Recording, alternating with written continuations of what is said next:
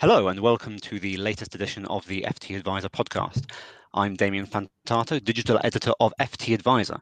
And once again, this is a socially distanced version of our podcast. I'm currently in my flat in southwest London, and I'm joined by Adam Owen, president of the Personal Finance Society and director of Next Gen Planners. Hello, Adam, where are you?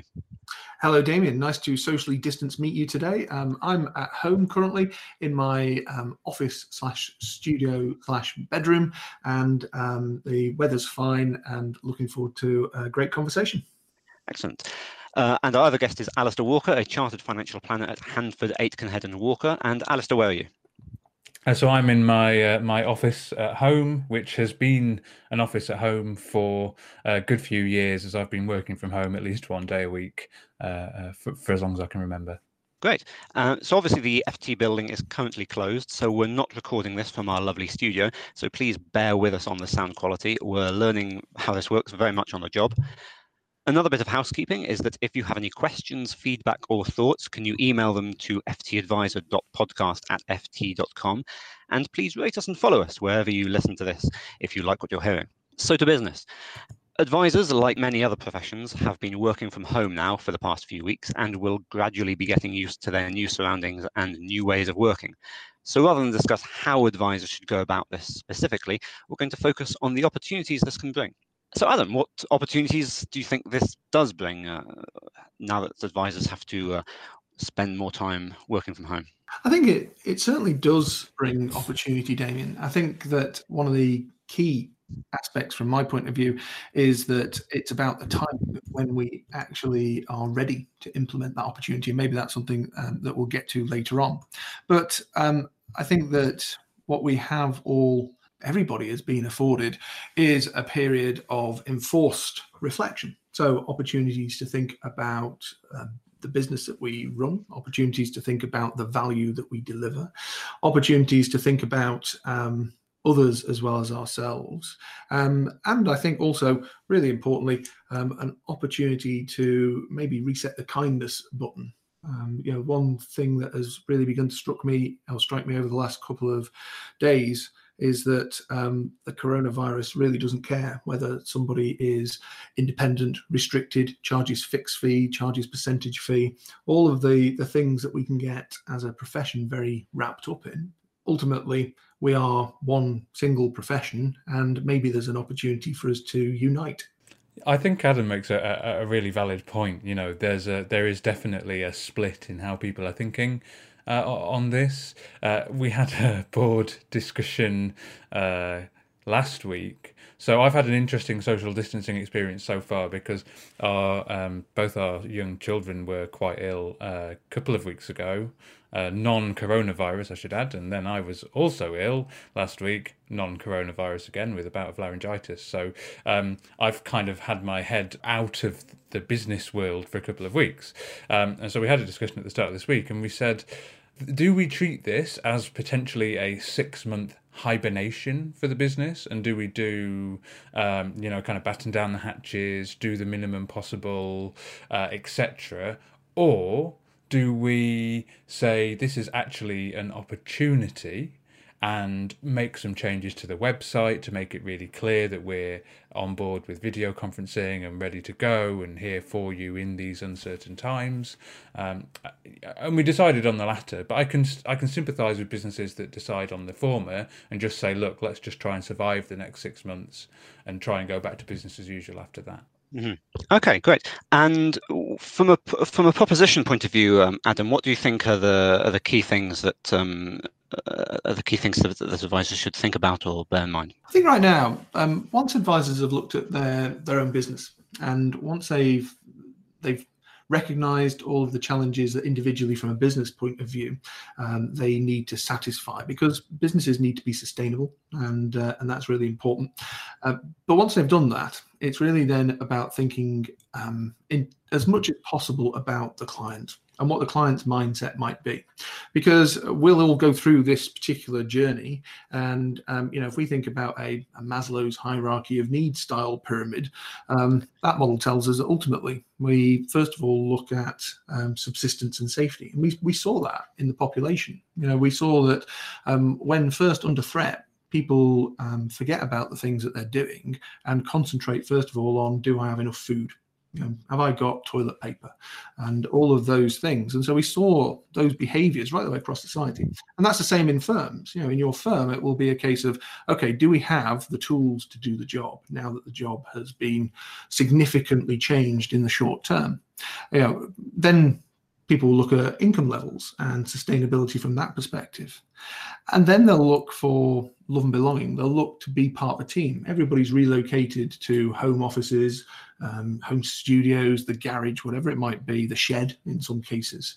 And instantly, first of all, there's a novelty about it, of course, isn't there? I've seen people posting that they're working from an ironing board and all sorts of great stuff. But that novelty soon wears off, and very quickly we begin to crave human contact, and we begin to reach out to our colleagues, and a lot of organizations will be doing that. But then we need to reach out to our clients. And I put it in that order because it's a little like when you get on a plane, on a flight, and they do the safety announcements, don't they? They always say, make sure you've got your oxygen mask on first before helping others. And I think that that's really important. So in terms of what advisors and planners should be doing right now, get your oxygen mask on first, because you'll be able to do a much better job with your clients and for your clients if you've done that. But then once you've achieved that, then everything that you do should be focused entirely on where your clients are on that journey. Do they have their subsistence sorted? Do they then have their safety organized? What's their job security like, or their business security? What things have been put in place? And then are they able to form or be part of a community? So one of the really important things that I think that financial planners can do is that they can begin to create a sense of community with and for their clients. And it doesn't have to be a community about, let's talk about your financial planning. It can be a community to just bring people together, hosting things like Q&As, or just fireside style chats online where a number of clients can come and just share some of their views with each other, not looking at their own specific financial planning situation or needs, but just to be able to do that. And I've seen some planners already doing that, launching virtual pubs for small businesses and SMEs in their area, many of whom are their clients. And so I think then it progresses beyond that. But it's maybe worth just asking Alistair his views as well along this before I rabbit on any further. Indeed, Alistair. Yeah, so I think that's a really good point. Definitely look after yourself first. I can resonate with that. As I said, I had a pretty tumultuous start to this situation, and I spent the first week in a state of panic, and I'd have been no good to any of my clients at that point. So having put myself on a news diet and avoiding the 24-hour rolling news flow, which I would recommend to anybody if they want to tend to their own mental well-being. I think the sense of community for advisors is really important, and for clients. We've been doing fairly regular kind of newsletter updates with clients. To give you some background, our clients tend to be either approaching or in kind of early to mid-retirement. So first of all, they lived through a few of these kind of issues before and tend to be fairly sanguine about it. And secondly, the financial planning, this is a great test of financial planning, because the financial planning is robust enough that we're not getting calls saying, oh my gosh, it's all gone horribly wrong, shall I sell everything? Because we know the plan works to 30 years, whereas this crisis may work to 1, 2 or 3 years. So that side of things works pretty well. But yeah, community, very important. Getting the feeling of still being in touch. I mentioned to you, Damien, before we started, the team has an 11 o'clock daily, my team, that is, has 11 o'clock daily meeting via web conference. So we all just sit down and have a natter. It's not a business meeting. It's just how's everyone getting on? It's trying to emulate sitting around with a cup of coffee at the office. Mm-hmm. I guess the important thing is also the tone of how you communicate as well, because if there's one thing that's liable to get people panicking, it's telling people not to panic when they suddenly getting a phone call from their financial advisor telling them not to panic. Yeah, definitely, definitely. I think checking in with people has been incredibly well received with clients, and we all have a common enemy at the moment. I've never seen humanity so singularly geared up against something external, and it gives it's a great conversation point for anybody, as I'm sure you'll both have both have noticed. I think also, yeah, and I definitely echo what Alistair would say there. But I think also that oftentimes we feel that we have to be doing something, and that might not suit every client. So contacting every client in the same way on a blanket basis is clearly not the way to approach this. I think that being available is really important, but sometimes less is more. And you can make yourself available for a couple of hours a week online and allow clients to come to you. It's about sometimes people knowing that you are there if they need you, and to be present without being too forceful. And for me, I think that's quite important. But then with the messaging, we just have to look at the government messaging, which is very clear. Things are messaged in threes, and things are repeated regularly. And to find your own firm's version of simple three-stage messaging in terms of what clients can keep hold of and work throughout their time through this period, then I think that can really help as well. Now, that messaging will be different for different firms, but ultimately the process that we see government go through in terms of messaging to the population, firms can mirror that themselves. Is that also about finding a niche as well, do you think, Adam? I think, yeah, that's why I'm not sort of jumping in to suggest what a message might be, because of course so many firms will have a niche, and so it has to be correct and resonate with your particular client focus.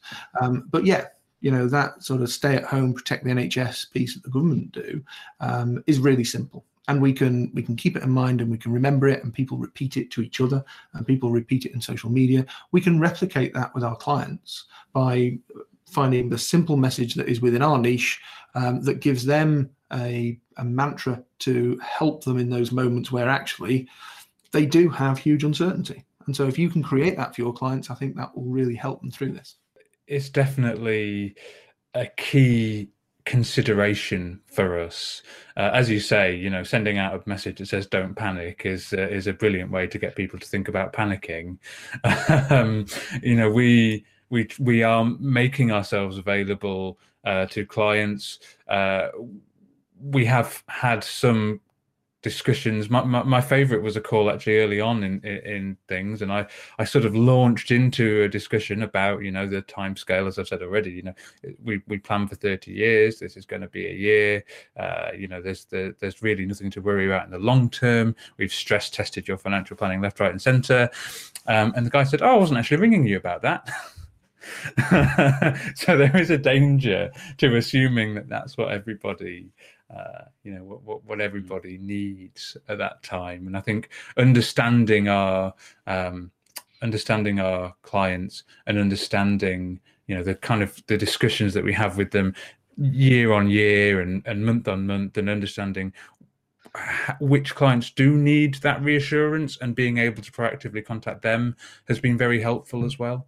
And Alistair, how do you think your firm will be different once we get to the end of this period? Not just in terms of whether you use video conferencing more or less, but sort of more broadly. Isn't that the $1 million question? I've heard views ranging from "this is going to be a work at home revolution, the world is going to be working at home from now on, we can all save money and time commuting," to well, as soon as the pandemic threat is over, we're all just going to go back to normal. And as usual, I think generally we'll fall somewhere in the middle. But specifically to our firm, what have we learned? Well, certainly that we're less tied to the office than we thought we were. And as I mentioned earlier on, the financial planners in our business have been working from home and flexibly. We've had sort of 1 day a week at home diaried in each for years. But the idea that our administrators and paraplanners might also have that flexibility just had never been considered before. So we will definitely take that on board. Will that result in everybody working from home going forward? I don't think so. But knowing that everybody can and has the option to, if they want to or need to, that I think is going to be the biggest change. As for client contact, I think or with clients specifically, I think the big thing that we're all wrestling with is what is the value to face-to-face. So to give a different example, I have a friend who's a yoga teacher. All of a sudden she can't run yoga classes, and so she is now running video yoga classes. What is a video yoga class worth compared to a face-to-face yoga class? And likewise, how much importance do clients face on that, and particularly that initial face-to-face contact? Well, that's a question I think we're going to find the answer to in the next few months. Adam, what do you think? Yeah, I just think, to pick up on Alistair's point there, I run training courses for exam qualifications. And so we've been running over the last 3 weeks all of those courses online rather than face-to-face. And it's interesting that the feedback that we're getting is the course itself is virtually identical. It's just the quality of the lunch that is different. And that is, I think, the difference about working from home. Is that if your content is strong, whether you're a financial planner, a yoga teacher, a trainer, whatever it might be, if your content is strong, then the medium through which it's delivered almost melts into the background. And there is always the question mark over whether or not the other party that you are delivering that content to is distracted. But again, if your content is strong, you will hold their attention. And that's something that I think financial planning firms need to focus on, really, is making sure that what you are delivering holds people's attention. Because the one thing that you don't get as easily on a virtual call is that immediate feedback. You might miss those micro tells that suggest that the other party is losing concentration or is thinking about something else. It's not as easy to see. And so switching your content regularly during a conversation, so talking about different things, changing the tone, changing the pace of what you're talking about with a client is really important, and pausing to give them the opportunity to speak, which is what I'll do now. Alistair, do you think that this is going to be changing the sort of advice that you deliver, if that makes sense? Not just in terms of whether you do it via video conferencing or not, but just in terms of how you approach the proposition that you have, for example? Or I think that's a really interesting question, and there are a couple of things that this is leading us to review, and I think certainly across the board we'll find financial planning firms, the phrase that I've heard used is working on the business a bit more as well as working in the business. If there is a little bit less of the day-to-day distraction, gives us a chance to review this kind of thing. So a couple of things we've learned, despite our fairly tech forward approach, we are surprisingly reliant on paper. So we have paper files that all get scanned on and all get put onto our cloud-based software. However, the actual process of work going through the office is reliant on a paper packet, effectively, and that has got to change. And I've felt that's had to change for a little while, and this is a great catalyst for that change. And likewise, how we deliver our planning recommendations to clients, because we currently we have great interactive financial planning sessions with clients, which we can do just as easily remotely, which is great, but we actually deliver a paper report with paper enclosures, that might run to a few tens of pages altogether with appendices and so on. And I'm sat here thinking, well, given that we're all using video to communicate, what if we had a presentation style financial planning report? How easy would that be to build? And would that add value in a way that a big weighty paper document maybe isn't doing at the moment? Yeah, I think it's really important to understand where the value of what we do is and how that is delivered. And many firms will look at big weighty paper well-bound document as something that they think that their clients really want and desire, and that's something that the clients see value in. But I think that the current circumstance demonstrates exactly where the value is. And the one thing that I think that we should move away from, and it's a temptation at this time, to talk about, does a non-face-to-face contact have equal value to a face-to-face contact, and should we be charging differently? Should there be a two-tier structure if we're not physically with somebody? And my view on that would be no, because I don't think that's the value that we really deliver. As financial planners, we should be able to deliver the value in the client's outcomes and helping them to understand their outcomes and behaviors without the need for heavyweight documents, face-to-face meetings, or anything like that. So what this does, it strips back all of that stuff, and it effectively means that over the next few weeks and months, planners will be delivering the pure value of what they do. And that will hopefully help firms to really understand that if they don't have a clear angle on that right now. And Alistair, if you're using video conferencing more, paperless processes more, if you're becoming more efficient, does that change the calculation on the type of client you can serve? Maybe you can serve lower value clients. Yeah, I think that would require building a business designed for that. I think certainly adding efficiencies in is a great way to improve a business, and it may change that profitability discussion at the margins of our kind of ideal clients and how we like to work with people. But I guess to echo what Adam just said, really, the value that we provide is measurable, and it's measurable, and the measurement will be the same, whether that value is delivered digitally or face-to-face or, by whichever medium we choose, because the value is in the outcome. The value is in the planning and in the process of getting clients from where they are today to where they want to be, or at least making that path much clearer. Yeah, I think it's really important, Damien, that we're careful to think through the process beyond the immediate. And the immediate might be that actually, well, yes, firms can be more efficient, costs can be lower, therefore can we pass that lower cost on to the client?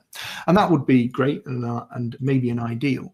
But over the next few months, a number of firms are likely to experience challenge from their own sustainability perspective, particularly if the situation continues in the longer term. And so I think before we think about the ultimate cost saving of working more efficiently being passed necessarily directly to the client, I think that actually some firms should look at whether or not that brings a sustainability benefit, because I think that in the longer term benefits the client far more. And what we clearly need is a sustainable profession and a sustainable delivery model. And so if we can find efficiencies as a profession, then ultimately that will pass down to benefits to the client. I'm not entirely sure whether or not we should be first focusing on that being a cost saving or benefit immediately. I think that time will tell on that one.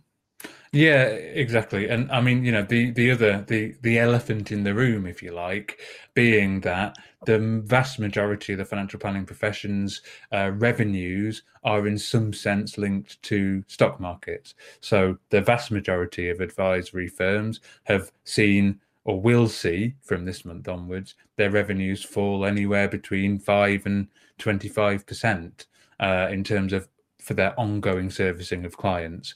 So if there is some cost saving to improving those processes, then at the moment, I think that's likely to be exactly as Adam says, feeding into keeping the businesses going, keeping them sustainable. Well, that's very interesting. Thank you very much, Adam, for taking part.